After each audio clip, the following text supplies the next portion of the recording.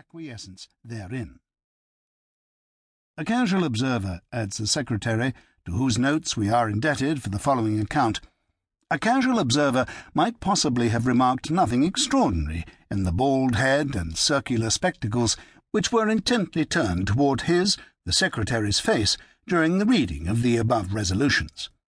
To those who knew that the gigantic brain of Pickwick was working beneath that forehead, and that the beaming eyes of Pickwick were twinkling behind those glasses, the sight was indeed an interesting one. There sat the man who had traced to their source the mighty ponds of Hampstead and agitated the scientific world with his theory of tittlebats, as calm and unmoved as the deep waters of the one on a frosty day, or as a solitary specimen of the other in the inmost recesses of an earthen jar.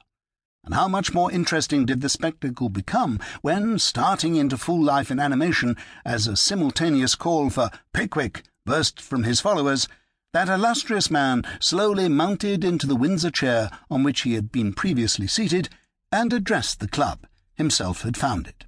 What a study for an artist did that exciting scene present! The eloquent Pickwick, with one hand gracefully concealed behind his coat-tails, and the other waving in air to assist his glowing declamation. His elevated position revealing those tights and gaiters, which, had they clothed an ordinary man, might have passed without observation, but which, when Pickwick clothed them, if we may use the expression, inspired voluntary awe and respect. Surrounded by the men who had volunteered to share the perils of his travels, and who were destined to participate in the glories of his discoveries. On his right hand sat Mr. Tracy Tupman, the too susceptible Tupman, who, to the wisdom and experience of maturer years, superadded the enthusiasm and ardour of a boy, in the most interesting and pardonable of human weaknesses, love. Time and feeding had expanded that once romantic form. The black silk waistcoat had become more and more developed.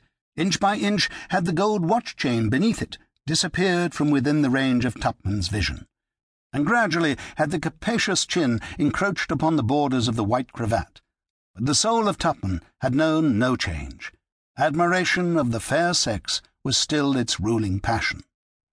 On the left of his great leader sat the poetic Snodgrass, and near him again the sporting Winkle, the former poetically enveloped in a mysterious blue cloak with a canine skin collar, and the latter communicating additional lustre to a new green shooting coat, plaid neckerchief, and closely fitted drabs. Mr. Pickwick's oration upon this occasion, together with the debate thereon, is entered on the transactions of the club. Both bear a strong affinity to the discussions of other celebrated bodies, and as it is always interesting to trace a resemblance between the proceedings of great men, we transfer the entry to these pages. Mr. Pickwick observed, says the secretary, that fame was dear to the heart of every man. Poetic fame was dear to the heart of his friend Snodgrass. The fame of conquest was equally dear to his friend Tupman, and the desire of earning fame in the sports of the field, the air and the water, was uppermost in the breast of his friend Winkle. He, Mr. Pickwick, would not deny that he was influenced by human passions and human feelings. Cheers. Possibly by human weaknesses. Loud cries of no. But this he would say, that if ever the fire of self-importance broke out in his bosom, the desire to benefit the human race in preference effectually quenched it. The praise of mankind was his swing. Philanthropy was his insurance office. Vehement cheering. He had felt some pride, he acknowledged it freely, and let his enemies make the most of it. He had felt some pride when he presented his Tittlebatian theory to the world. It might be celebrated, or it might not. A cry of "it is," and great cheering. He would take the assertion of that honourable Pickwickian whose voice he had just heard. It was celebrated.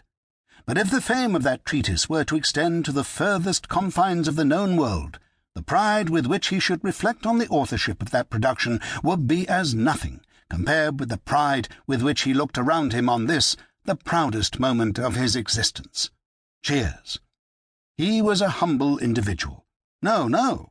Still, he could not but feel that they had selected him for a service of great honour, and of some danger. Travelling was in a troubled state, and the minds of coachmen were unsettled.